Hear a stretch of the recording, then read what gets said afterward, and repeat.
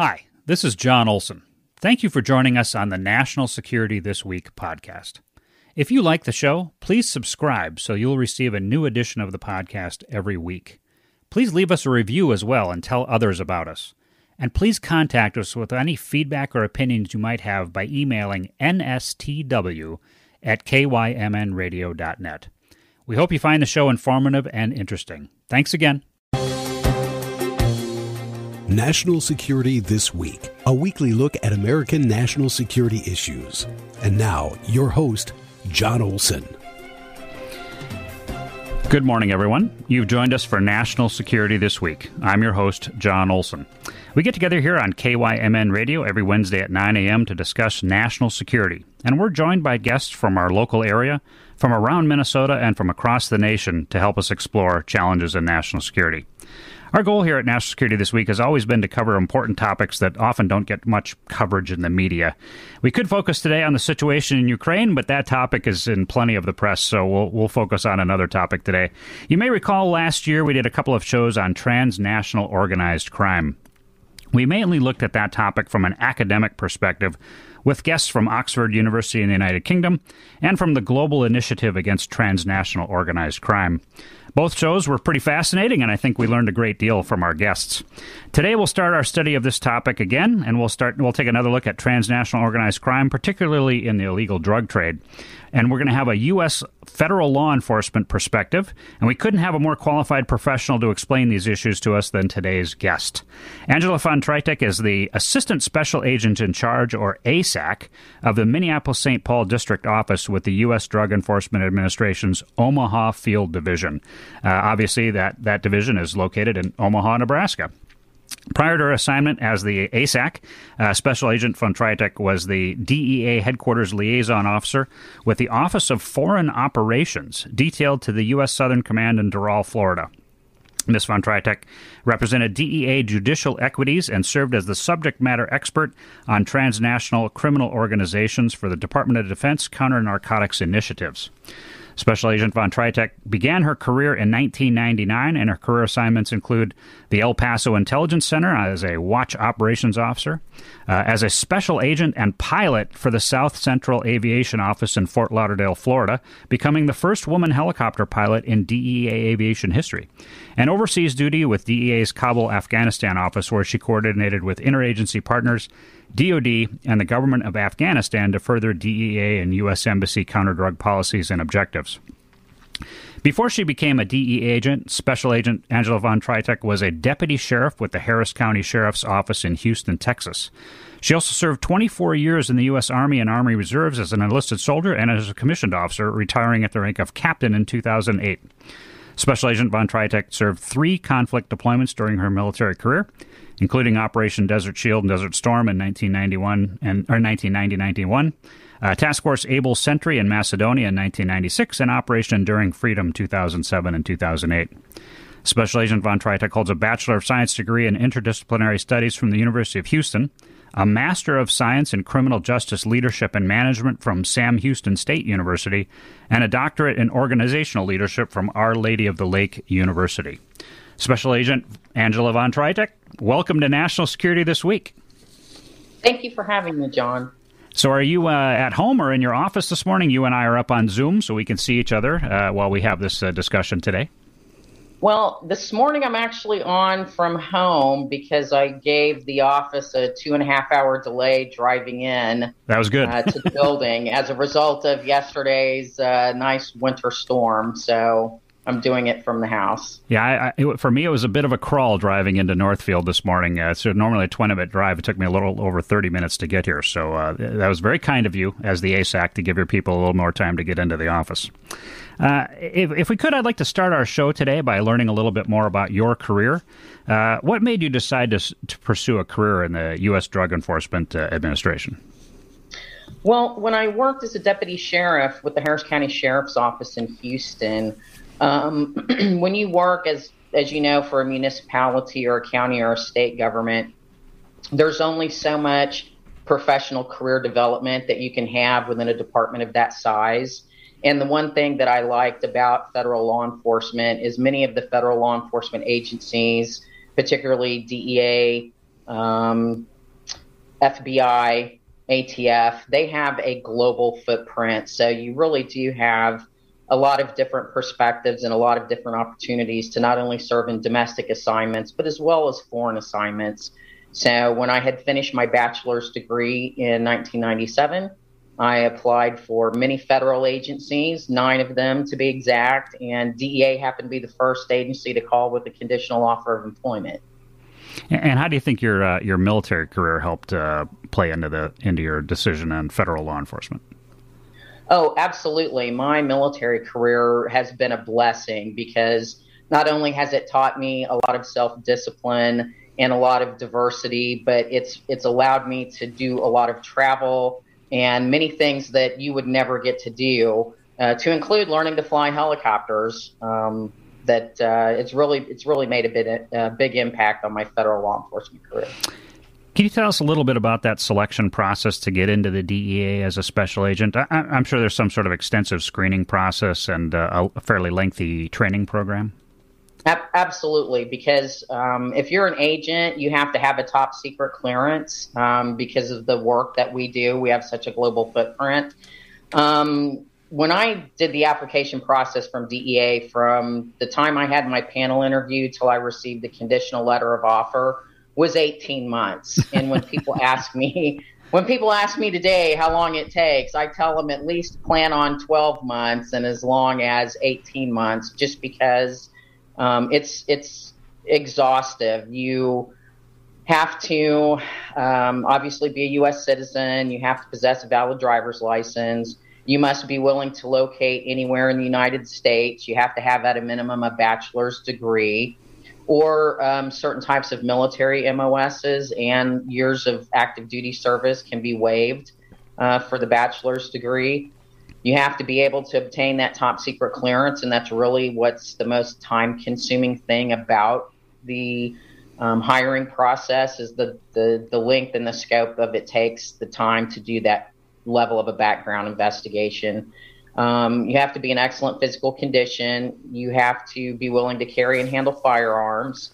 You will receive a written assessment test as well as a panel interview, a drug test, a full medical exam, a physical fitness test, a polygraph examination, and a psychological assessment.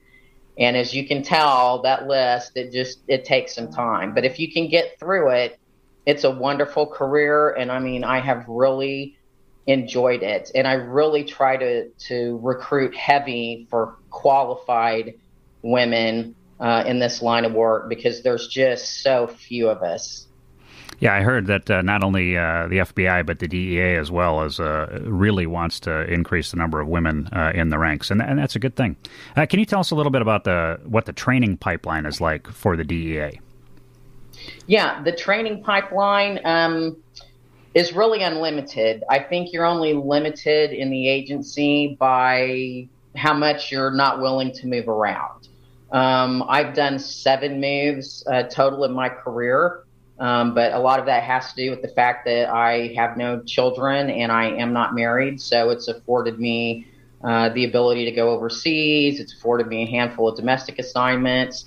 I have what I would consider a very well-balanced DEA career where I've been in enforcement. I've been in the air wing. I was in intelligence for a while. I've done a headquarters rotation. I did a liaison tour, and now I'm back to enforcement running a standalone district office. So I think you're only limited by what it is that you want to do. So I tell people all the time, the world is your oyster if you want to do it. And I do want to talk a little bit more about the Minneapolis-St. Paul district office that you lead. But could you tell us a little specifically about the training itself when you first enter at DEA? I mean, how long is that DEA initial training pipeline before you go out to your very first assignment? The initial DEA training academy is, I believe now we do 19 weeks. It used to be 16 weeks when I hired on. But they've added the clandestine laboratory training to the end of the curriculum, so that adds an additional 2 weeks. But while you're at the academy, you will experience firearms training. You'll do actual practical application exercises where you go out and do mock surveillances, mock arrests, They teach you everything you want to know about Title 21 authorities under the United States Code, federal case law, search and seizure, all the things that would go in a normal criminal investigations type law enforcement career. Additionally, they will spend a lot of time focusing on officer safety, de-escalation, and different aspects of diversion, regulatory things, illicit, transnational criminal organizations. So it's very rigorous. Not everybody that starts the DEA Academy finishes the DEA Academy. My academy class, BA 133, we started with 50 students and graduated 46. Okay. All right. Well, sometimes attrition is okay. Sometimes attrition is okay, even in the military. You know how that goes. Some people finish airborne training, some people don't. That is correct, yes. So where does that training take place? I know the FBI does all their training at Quantico. Where does DEA do their initial training?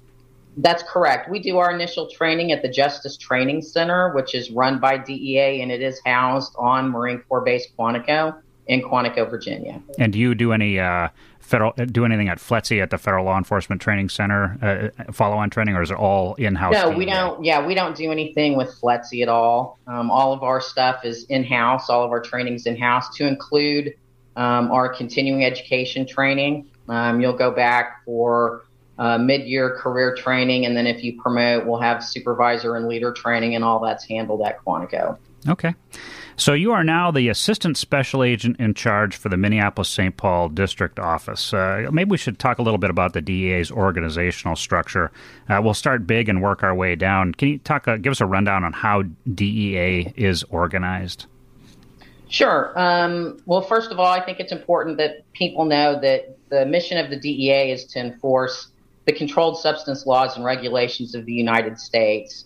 And we bring to the criminal and civil justice system and other competent jurisdictions those organizations and principal members of those organizations who are involved in the illicit growing, manufacture, and distribution of controlled substances. So we do that in domestic as well as international markets. And the DEA structures, you have an administrator at the very top located in Washington, D.C. at DEA headquarters, which is a political appointee by the President of the United States. Under the administrator, you'll have a deputy administrator, and then DEA has 7 divisions which fall under that, which is obviously human resources, operations, intel, financial management, operational support, inspections, and of that you have the field divisions and the international offices. And right now, DEA has 239 total domestic offices, and we have 23 divisions throughout the United States, as well as 92 foreign offices in 69 countries. So you can see that we've got a very large domestic and global footprint, and rightfully so, considering the illicit drug trade that's going on right now globally. So in each of the different field divisions around the United States, there are a bunch of subordinate district offices. Is that how that works? That's correct. The main thing, like HR, operations, intel, financial management, and operational support, is at DEA headquarters. And the field offices, like the Omaha Field Division, which is my higher headquarters, my boss answers to the chief of operations in the operations division at DEA headquarters. Okay. And you talked about the Air Wing earlier, and you were a helicopter pilot or a pilot with DEA. Do they fall under correct. Operations as well? They fall under operations. That's correct. Their primary mission is we do a lot of domestic and international support to the agents, particularly when it comes to surveillance and moving personnel and equipment for sensitive operations. Okay. Briefly, for our audience, you're listening to KYMN Radio, AM 1080 and FM 95.1. We're broadcasting out of Northfield, Minnesota. This is National Security This Week, and I'm your host, John Olson. Our guest today is Special Agent Angela Von Tritek, who serves as the Assistant Special Agent in Charge, or ASAC, of the Minneapolis-St. Paul District Office of the DEA. We're discussing transnational organized crime and the illegal drug trade. Angela, people from all across the nation will listen to this podcast when it goes out on the podcast service after we do the broadcast today. But we are broadcasting out of Northfield, Minnesota. And Northfield, Minnesota, and Minnesota as a whole falls under the Omaha division of the DEA. The Omaha division is, as you said, headquartered in Omaha, Nebraska. And there are other offices for the division. How is the Omaha division broken down into subordinate district offices? Can you tell us a little bit about that? Sure. So our field division headquarters is located in Omaha, Nebraska, and we have only one district office, and that's here in the Twin Cities in Minneapolis, St. Paul. We have 4 what are known as resident offices, which would be a mid-size office, and those are in Des Moines and Cedar Rapids, Iowa, Sioux Falls, South Dakota, and Fargo, North Dakota. And then we also have 2 post of duty. And what I mean by post of duty, it's usually a 2 to 3 man office that does not have a supervisor assigned to it, but they're geographically far enough away from the resident offices that it helps lend support to our state and locals and allows us a larger footprint in the state. And our 2 post of duties for Omaha are in Duluth, Minnesota, and Bismarck, North Dakota. So it sounds to me like the Omaha Field Division covers Nebraska, the Dakotas, Iowa, and Minnesota. Is that right? That's correct. That's a fairly good size. We have a pretty big Midwest footprint. That's a big geographic area. And my guess is there probably aren't nearly enough DEA special agents to cover all that territory effectively. There are not. Unfortunately, DEA is recruiting like many law enforcement organizations today. Not real sure why I can't get more young people interested in this line of work because it really is critical. I know a lot of acquaintances that I've had, across my life who've had family members with a addiction problem. Yeah. And it's devastating. Not only is it devastating to the productivity of the work of of people in this country, but it's devastating to the family members and it's detrimental to your health. Yeah. So maybe you could tell us a little bit specifically about your office, the Minneapolis-St. Paul District Office. What geographic area do you cover specifically from the Twin Cities location? So my office has the jurisdictional responsibility for all of the state of Minnesota and all of the state of North Dakota. Okay. So I oversee Fargo, Bismarck, and Duluth in partnership with the BCA here for the state of Minnesota and BCI for the state of North Dakota, to include all the obvious counties and the sheriffs and chiefs of police and things of that nature. So, yeah, I know we're busy. Yeah, I know there's a joint task force down here, drug task force between Rice County and Leaser County, yes. And I know that they have coordinated with DEA in the past. So you probably have some familiarity with the 2 sheriffs for these 2 counties down in this area. Yep. So can you give us a sense, ASAC Von Tritek, can you give us a sense of how busy your district office is in combating illegal drugs? Maybe tell us a little bit about some of the major operations that have been done in this area. I know you can't talk about any ongoing current investigations because that's happening right now. So I won't ask about those, but things that have happened in the past that you can give us some sort of a sense of the scale of the drug trade in this area that you're responsible for. Sure. I became the assistant special agent in charge of the Minneapolis office beginning in July 2020. And pretty much since July 2020, the top 3 drugs that I've seen in Minnesota as well as North Dakota have been methamphetamine, fentanyl, and fentanyl-laced counterfeit pills. And in 2021 alone, DEA Minnesota, in conjunction with our state and local counterparts, seized over 900 kilograms of methamphetamine, 989 kilograms of marijuana, 80 kilograms of cocaine, and 23 kilograms of fentanyl. So this is the first time in my career where I've seen methamphetamine exceed marijuana seizures. So that's how prevalent this drug is in the state. And to try to explain this to our listeners is, if you want to look at roughly 993 kilograms of methamphetamine is equal to a little over 2,000 pounds of meth. So that's the perspective. At roughly $4,200 a pound, That equates to $9.2 million of meth that was seized in the state of Minnesota just last year. Wow. Now is that... So you can see that it's a prolific business. Is there some sort of a geographic relevance to where you're seizing these drugs? I mean, is it in the urban areas? Is it in the rural communities? A little bit of both. It's equally from both. We do a lot of work clearly in the Twin Cities with stash houses, where the drugs have actually made it past the transit points and they've made it to the distribution hub here in the Twin Cities. So we've done several seizures at stash houses here, warehouses, farms, barns.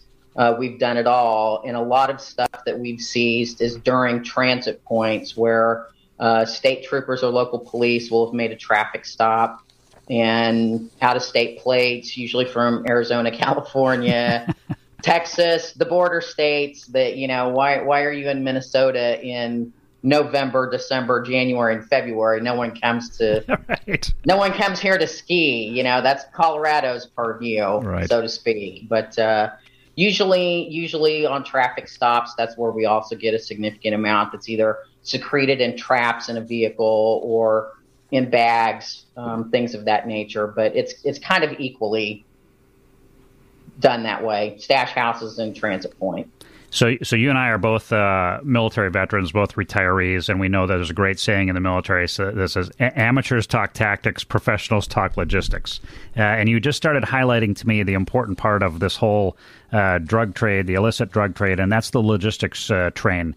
You talked a little bit about, the drugs coming across the border, and then the how those drugs make their way up to a place like rural Minnesota, rural North Dakota. Can you talk a little bit about how that smuggling operation works from the time it hits the border? And we'll go into some of the cartels in a little while, but maybe you could talk about the mechanics of the logistics train.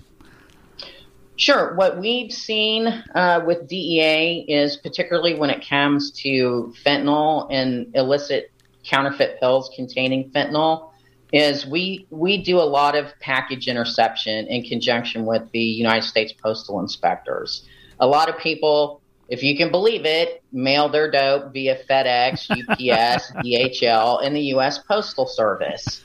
So a lot of times we actually catch that level. Like last year, we seized over 10,000 pills in a mail package. So that's just of the ones that we were intercepted. So my biggest fear is of the things that DEA and our state and local counterparts have been successful at. How much of it have we actually missed? Oh, sure. Yeah.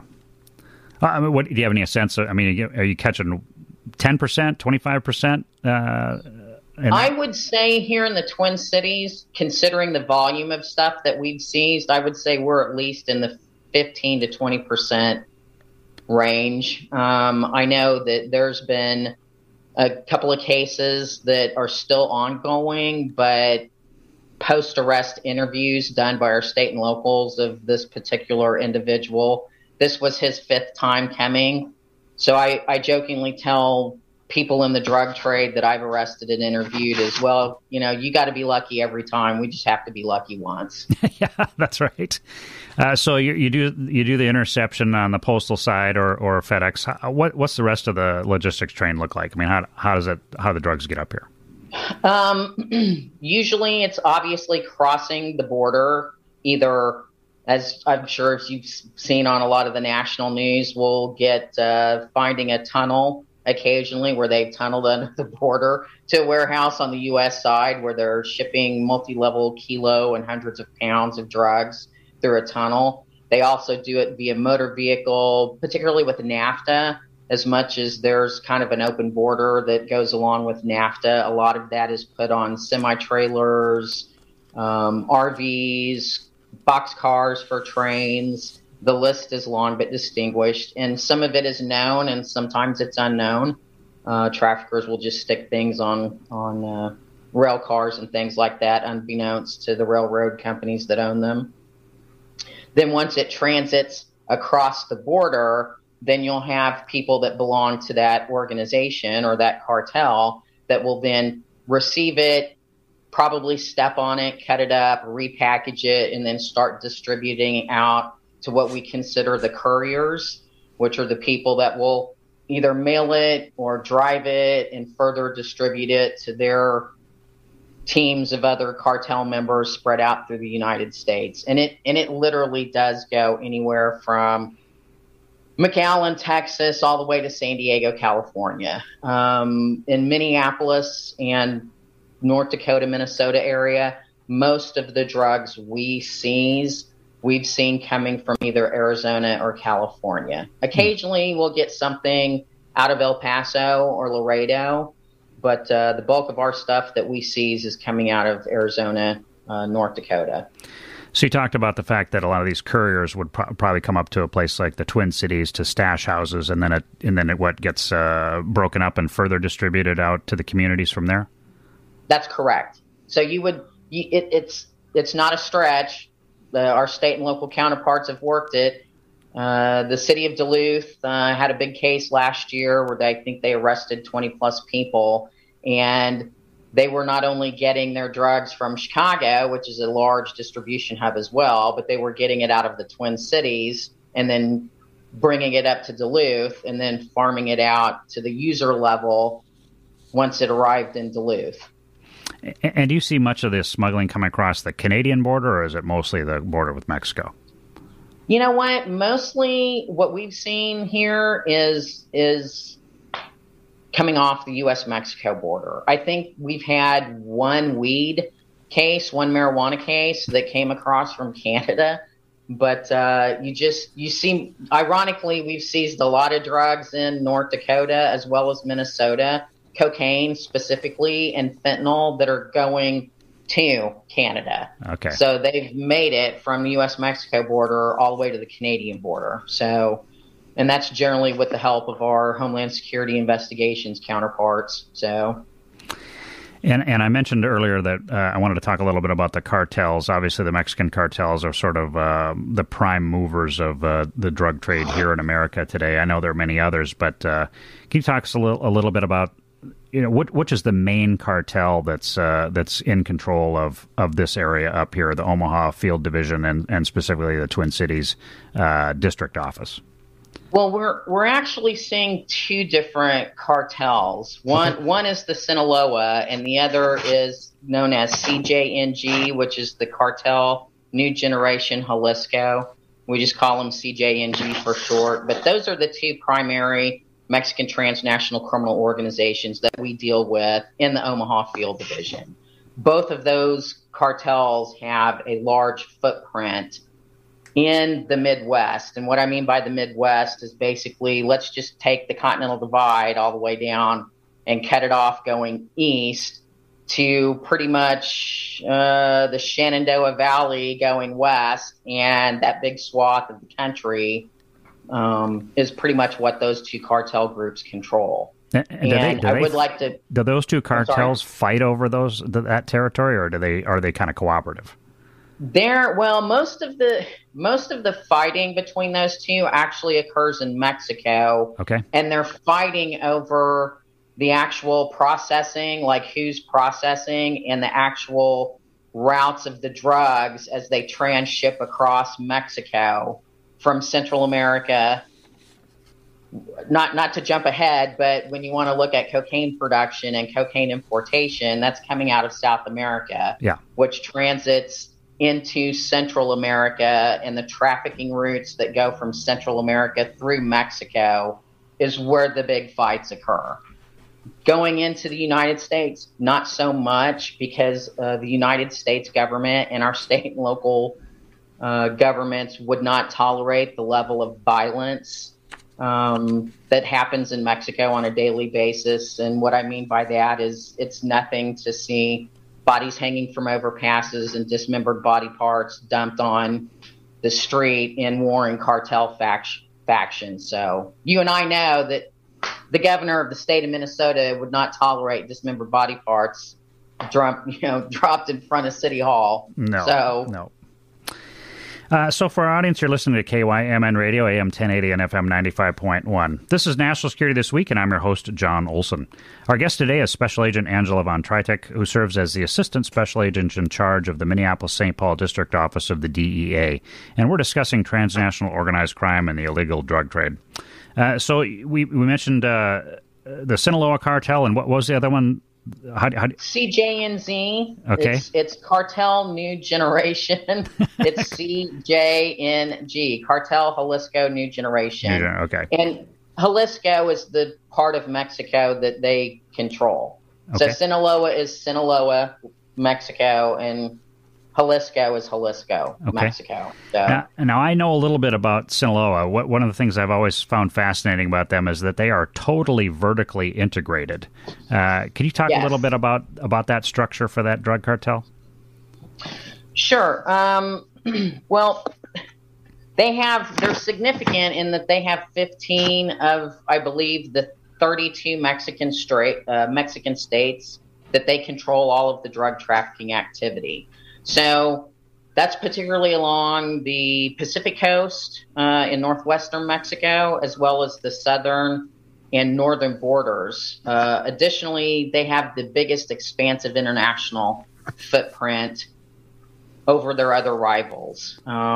They also deal in total wholesale amounts of methamphetamine, fentanyl, heroin, cocaine, and marijuana distribution by maintaining these types of hubs in the larger U.S. cities. They also control a lot of the points of entry, as we were discussing, between McAllen, Texas, and San Diego, California. I have to imagine, if I could just hit on that a little bit, controlling those points at the border crossing where you have tunnels and other mechanisms that penetrate across the U.S. border between Mexico and Texas and the other border states, that has to be a very valuable bit of territory to maintain control over. So I have to imagine the cartels fight pretty hard to keep control of those border crossing areas. Is that right? Yes, and that's again why the level of violence in Mexico is so bad, is because, as you heard me quote earlier, at $9.2 million worth of methamphetamine in a year, and that's just in the state of Minnesota. Let's think about the volume of money that's being made in the illicit drug trade for these transnational criminal organizations, which, by the way, fund a lot of terrorism and arms trafficking across the globe. Right. Can you talk a little bit about the Jalisco cartel? Are they vertically integrated similarly to Sinaloa? Yes. They're very similar in the fact that they have 23 of 32 Mexican states, with most of them controlling central Mexico versus along the border like Sinaloa has. They really have more of a Texas foothold, specifically in Nuevo Laredo and Tijuana. And they also control the busiest port in Mexico, which is the Port of Manzillo. I think I'm pronouncing that correctly. My Spanish is Quito. They're really, for their level of violence and their willingness to engage in violent confrontations with the Mexican government, security forces, and rival cartels. So, and because they're such a poly-drug trafficking group like Sinaloa, it just really creates that stovepipe of large areas that they compete with, and cause the disruptions that you see. And when we talk about this vertical integration, in my mind, that means that not only do they control sort of the creation of the drugs, but they control the smuggling, and then they control the distribution end. So they're actually making money along the whole process line. They control every aspect of the drug trade, and all of the profits go back into their pockets. Is my understanding of that correct? Yes. No. And I apologize if I didn't explain it in the vertical integration. I try to keep the academic lingo out of it, just for that reason, because when I talk to young people and when I try to talk to families about the drug trade, if you explain it in a level that they understand it, it seems to capture that spirit a little better. But make no mistake, and that's why I know most people refer to them as a cartel, but I do want to remind our listeners that make no mistake, they are a transnational criminal organization for those reasons, because they manufacture, distribute all of it across not only the United States, because we're the biggest supply and demand, but they will actually ship outside the United States through the Caribbean, Africa, and other nations. So you mentioned a little while ago that a lot of the cocaine will come in from South America through Central America into the control mechanisms that the cartels have in Mexico and then distributed up here. The fentanyl, I think, comes mostly from China. Is that right? Well, the fentanyl precursors, and what I mean by fentanyl precursors is China ships the chemicals required to produce fentanyl into Mexico. Okay. And the Mexican cartels employ actual chemists from other countries to come in and manufacture the final product of fentanyl in Mexico. And then it's subsequently shipped out from Mexico to the United States and other countries. Okay. And so this, I mean, when we talk about transnational organized crime, these transnational criminal organizations, it really is a global supply system for the illegal drug trade. And the cartels, for instance, are taking advantage of that global supply chain to create a product that they then smuggle into America and distribute all across America. Is that about right? That's correct. And I also like to try to remind folks that that's why the rule of law is so critical in democracies, is because of these reasons. I mean, the reason why you have such a global footprint on the illicit drug trade and transnational criminal organizations is because government officials are willing to turn a blind eye to what is actually going on, from bribes through, family business, you name it, it's happening. And that's why the rule of law is so important. Can you talk a little bit about, you mentioned at the start of our discussion that the DEA has agents all over the world. I think you said 90-some countries we have DEA special agents assigned to? Yes. So obviously they are coordinating with host nation government, law enforcement all over the world to try and stem this global illicit drug supply. Can you talk a little bit more about what those agents do overseas? Sure. I'll reflect on my time that I spent in Afghanistan, just because I have firsthand knowledge of that. But our mission when I was in Afghanistan as an agent was to train our counterparts, which was the Narcotics Interdiction Unit, the NIU, which was the national Afghanistan version of the DEA, basically. So our job was to teach them how to do narcotics investigations and try to help them stand up a branch in the country for themselves to try to combat basically the illicit drug trade that was going on in Afghanistan. Because I know people, when they think of Afghanistan, probably think of it in just the military perspective, but even the Afghan people have drug problems. Heroin, opium is a huge problem in that country. So no nation on the planet is immune to addiction. Every nation has it. And my guess is your experiences in Afghanistan, you probably saw that the Taliban were some of the main traffickers of heroin out of that region? That's correct. They were not only they were the main traffickers of heroin, but they were the main organizations that were paying farmers to grow poppy in order to be able to sell that illicit crop for weapons. Yeah, so a lot of the opium trade. They funded their entire operation, or not entire, but a good portion of their operation was funded by the heroin trade, which means any time they were able to ship that out and get it over to the United States, and we sell that stuff on the streets here in the U.S., there's profits going back into the pockets of the Taliban.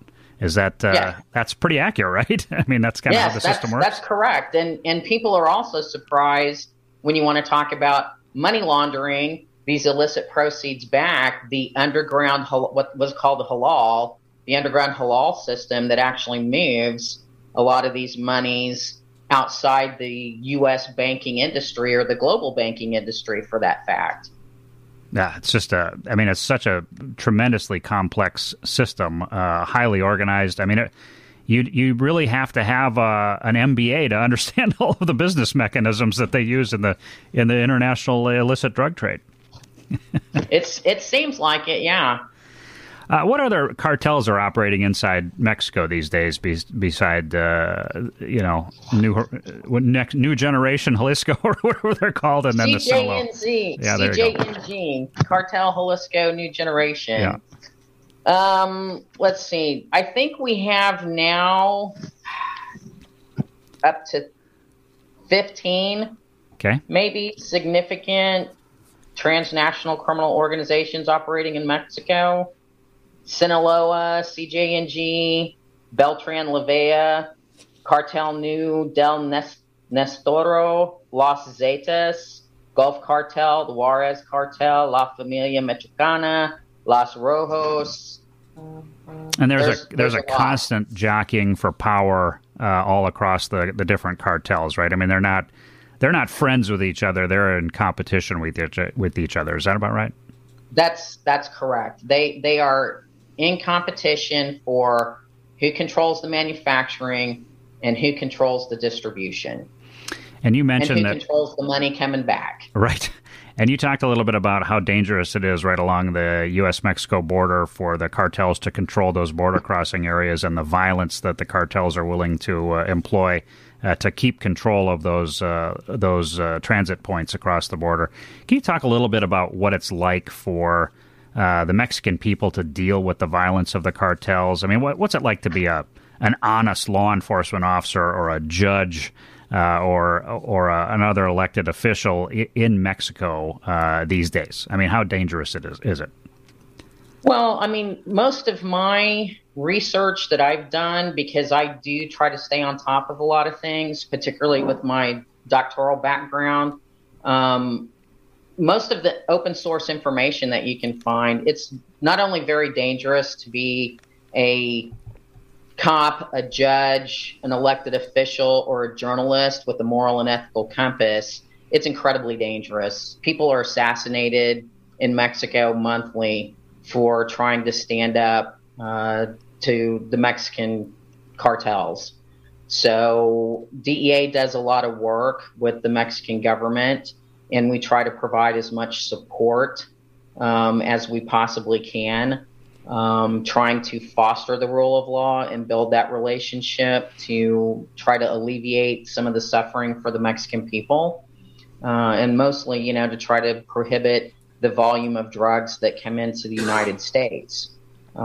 As we kind of talked about when the interview first started, it's very sad to see the number of Americans that have died from drug overdoses. It's horrible. Our administrator, Ann Milgram, came out and really declared a public health emergency last year, and DEA has started a One Pill Can Kill campaign. Yeah. And that's what we try to strive for here in the state of Minnesota. In my office is, a lot of people don't understand that 2 milligrams of fentanyl is a lethal dose, and there is no quality control on the manufacturing of these illicit pills. No, there is not. You may get one pill that has barely 2 milligrams of fentanyl powder in it, and then you may get another pill that has 400 milligrams of fentanyl in it. So it's just really a terrible situation. Hmm. So is Mexico sort of the Mexican government, Mexican law enforcement, are they sort of the number one partners for the DEA as far as the international connections go? We work more with the federal police in Mexico than we do the state and locals. I think based on a lot of open source information that you can find, it will tell you that the lower down you go, the more corruption exists. Yeah. in the communities and in the local and state police. So DEA does most of our work with the federal police, with our Mexican counterparts. My guess is that the local officials they probably do that more out of survival than anything else. I would assume so. I believe, if memory serves me correctly, if you look at the research and a lot of the stories that have been done about El Chapo, he'll tell you he kind of rides the same storyline as Pablo Escobar, silver or lead. Right. Take the bribe or we'll kill you. Right. So Assistant Special Agent in Charge Angela Von Tritech, you have painted a very challenging picture for us today. We have a few more minutes left. The transnational organized crime syndicates are powerful groups. They influence our lives every day in ways most of us don't really even understand. I want to give you a little bit of time here to talk about the DEA. What else should we know about the DEA or transnational organized crime groups? Maybe something that we haven't already covered this morning. What else would you like to tell us? Sure. DEA, not only do we work transnational criminal organizations, but also a big mission of DEA is our diversion side of the house. And we work with pharmaceutical companies on the regulatory issues surrounding the Controlled Substances Act. We work with our state and locals, particularly dealing with doctors, nurses, thefts of pharmaceutical drugs, or the siphoning off of legitimate pharmaceutical drugs from folks. I know you've heard a lot of stories about pill mills and things of this nature, right, where we really do try to work with our state, like medical boards and things like that, to address bad doctors and bad nurses who are taking advantage of the system. So DEA does a lot of that. The other thing that I think we're very good at is DEA does have an intelligence division. And my personal opinion is we work some of the best human intelligence in the world as far as being able to get into a lot of these transnational criminal organizations. DEA's done great work through our Special Operations Division in being able to bring to justice not only the illicit drug side of the house, but we've successfully done trials in the Southern District of New York against arms traffickers. So we have quite the global footprint, and it's not just about being an agent. We have diversion investigators, intel analysts. So there's a lot of different things that DEA does that probably most people don't know about that impact their daily lives. They just weren't aware of it. If we could, let me follow up on the intelligence side of that for a minute. DEA is a member of the U.S. intelligence community. You served at the El Paso Intelligence Center. Talk Yes. a little bit about what happens at the El Paso Intelligence Center and how you coordinate with other members of the U.S. intelligence community.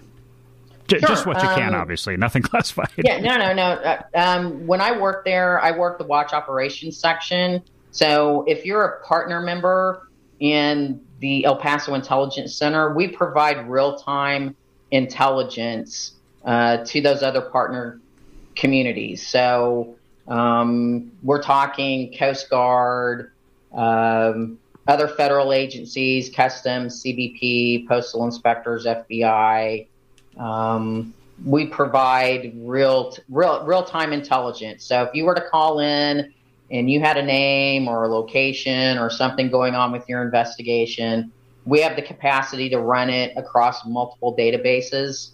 And if it actually hits on something, we can provide you that agency, that case agent, that person, contact information, and hook you up to be able to pass that intel directly to each other. So it does a lot of great work in conjunction with the Special Operations Division. So, and on that federal law enforcement side, so DEA falls under the Department of Justice, just like FBI. Is that right? That's correct, and the U.S. Marshals. Yeah, and then a lot of the other federal law enforcement falls under Department of Homeland Security, if I understand it correctly. That's correct. So you've got two different cabinet departments sort of working collaboratively on federal law enforcement issues. Yes, and thank God, because we cannot do this alone. I mean, I tell my state and local counterparts the drug problem in Minnesota and the violent crime associated with the drug problem in Minnesota cannot be solved alone by DEA. Yeah. You know, DEA brings the leverage to try to bring to justice those individuals on the federal side because they get more time and heavier penalties sometimes. But it takes a unified collaborative effort from the city to the county to the state to us to try to make an impact on drug addiction and the illicit drug trade. And I just think people don't understand how much money is made by the people that push these illicit narcotics, and no one's paying tax on it. Yeah, that is true. That is true. I want to give you the kind of the last word here to talk a little bit about the people who serve in the DEA. Can you give us sort of a sense of what people are like working in the DEA? My personal experience, because I've taught courses on the U.S. intelligence community, I've actually had your predecessors come in and give lectures to my students.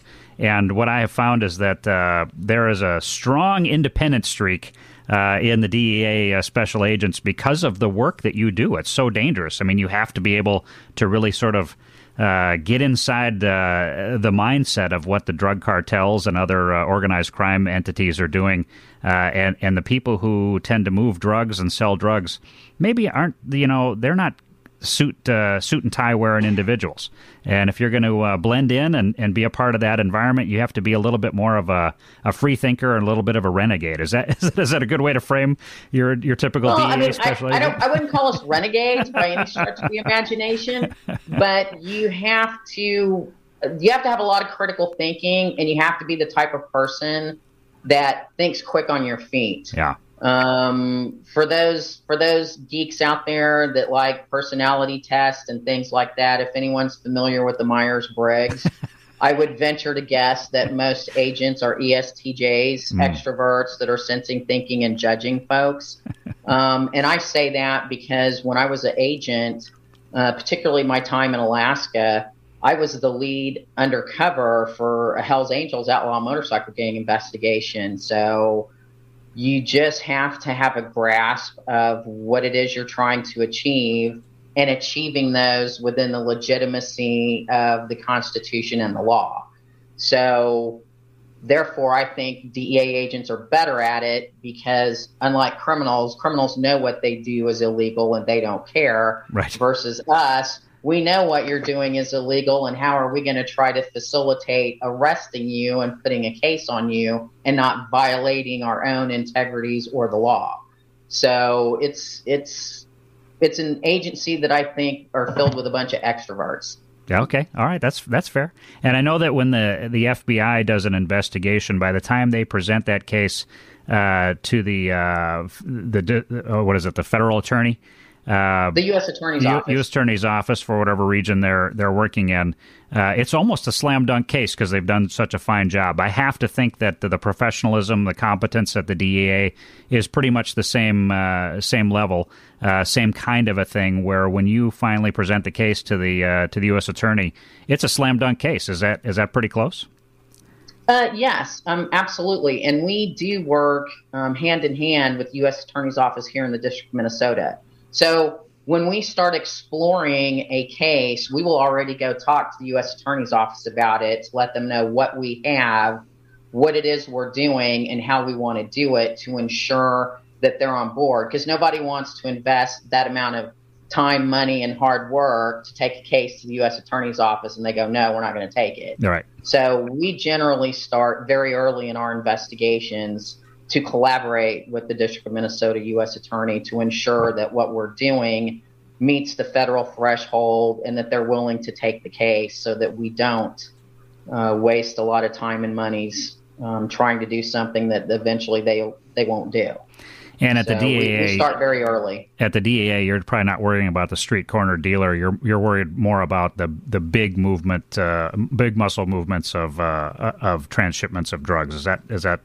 That's correct. Right? Yeah. Okay. I mean, we will always help our state and local counterparts because sometimes there's been several cases since I've been the ASAC here where a street corner arrest actually resulted in tracing it back to a stash house that now turns into a federal arrest. So I don't dismiss the street level narcotics because you just never know where that's going to lead.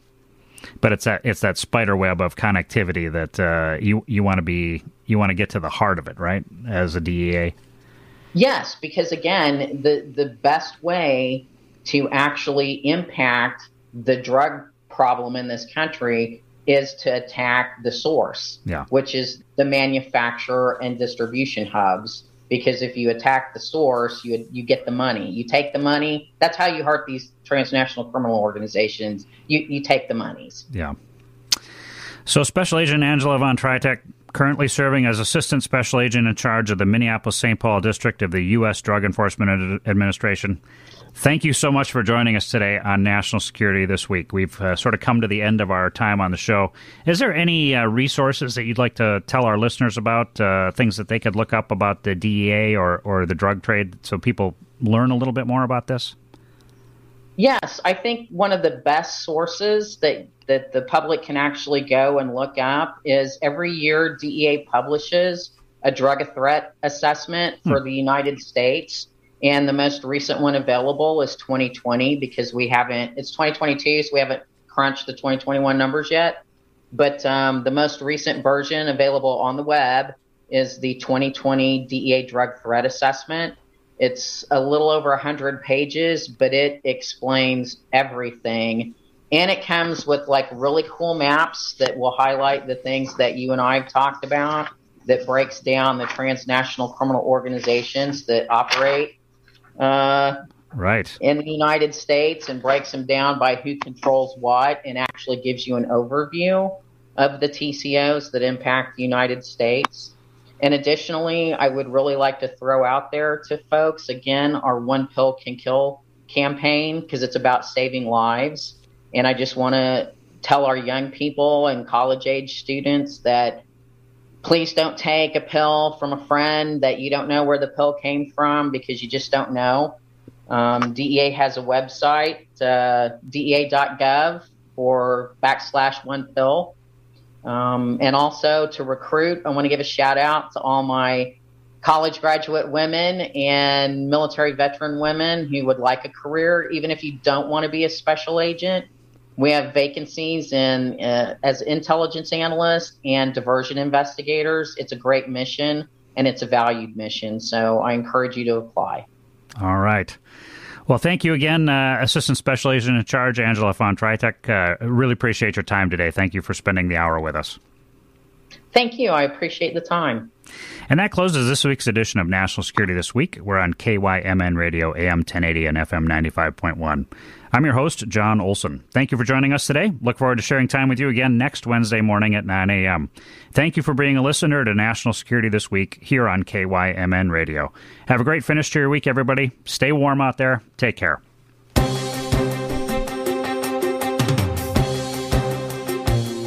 You've been listening to National Security This Week, a weekly show looking into issues of American national security with the host, John Olson. Listen every Wednesday at 9 a.m. for National Security This Week.